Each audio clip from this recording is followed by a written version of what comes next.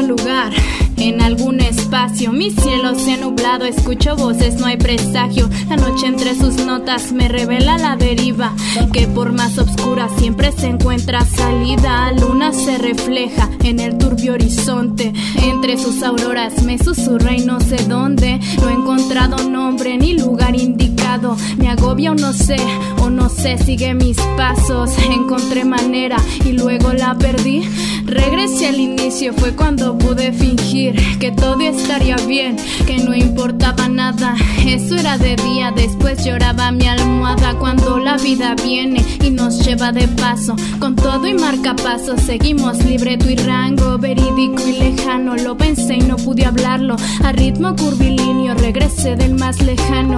Me escondí entre las líneas que eran las que me escuchaban, con un tema en común, el amar y ser amada. Me detuve y vi el reloj, el tiempo tardó su tiempo. Fue cuando comprendí que el pensar se quedaba en eso, pues primero pienso y después existo. Frase épica que se ha plasmado no solo en este escrito. Cuando se abrían los ojos de mi conciencia y cuando aún el panorama de la vida se veía tan oscuro para mí como el cielo del sur en invierno.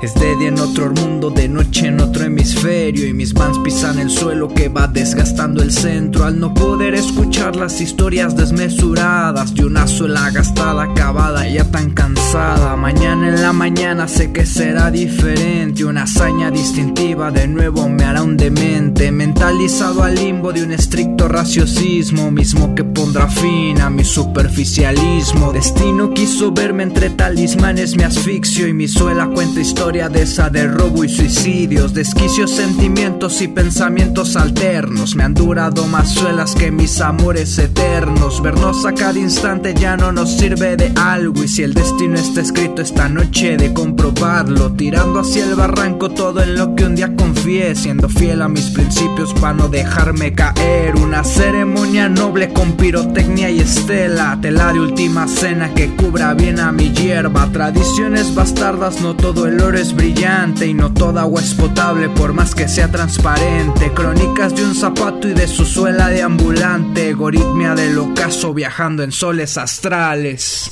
Barrios sin luz, y se va la poesía de las cosas, o no la puede condensar mi vida.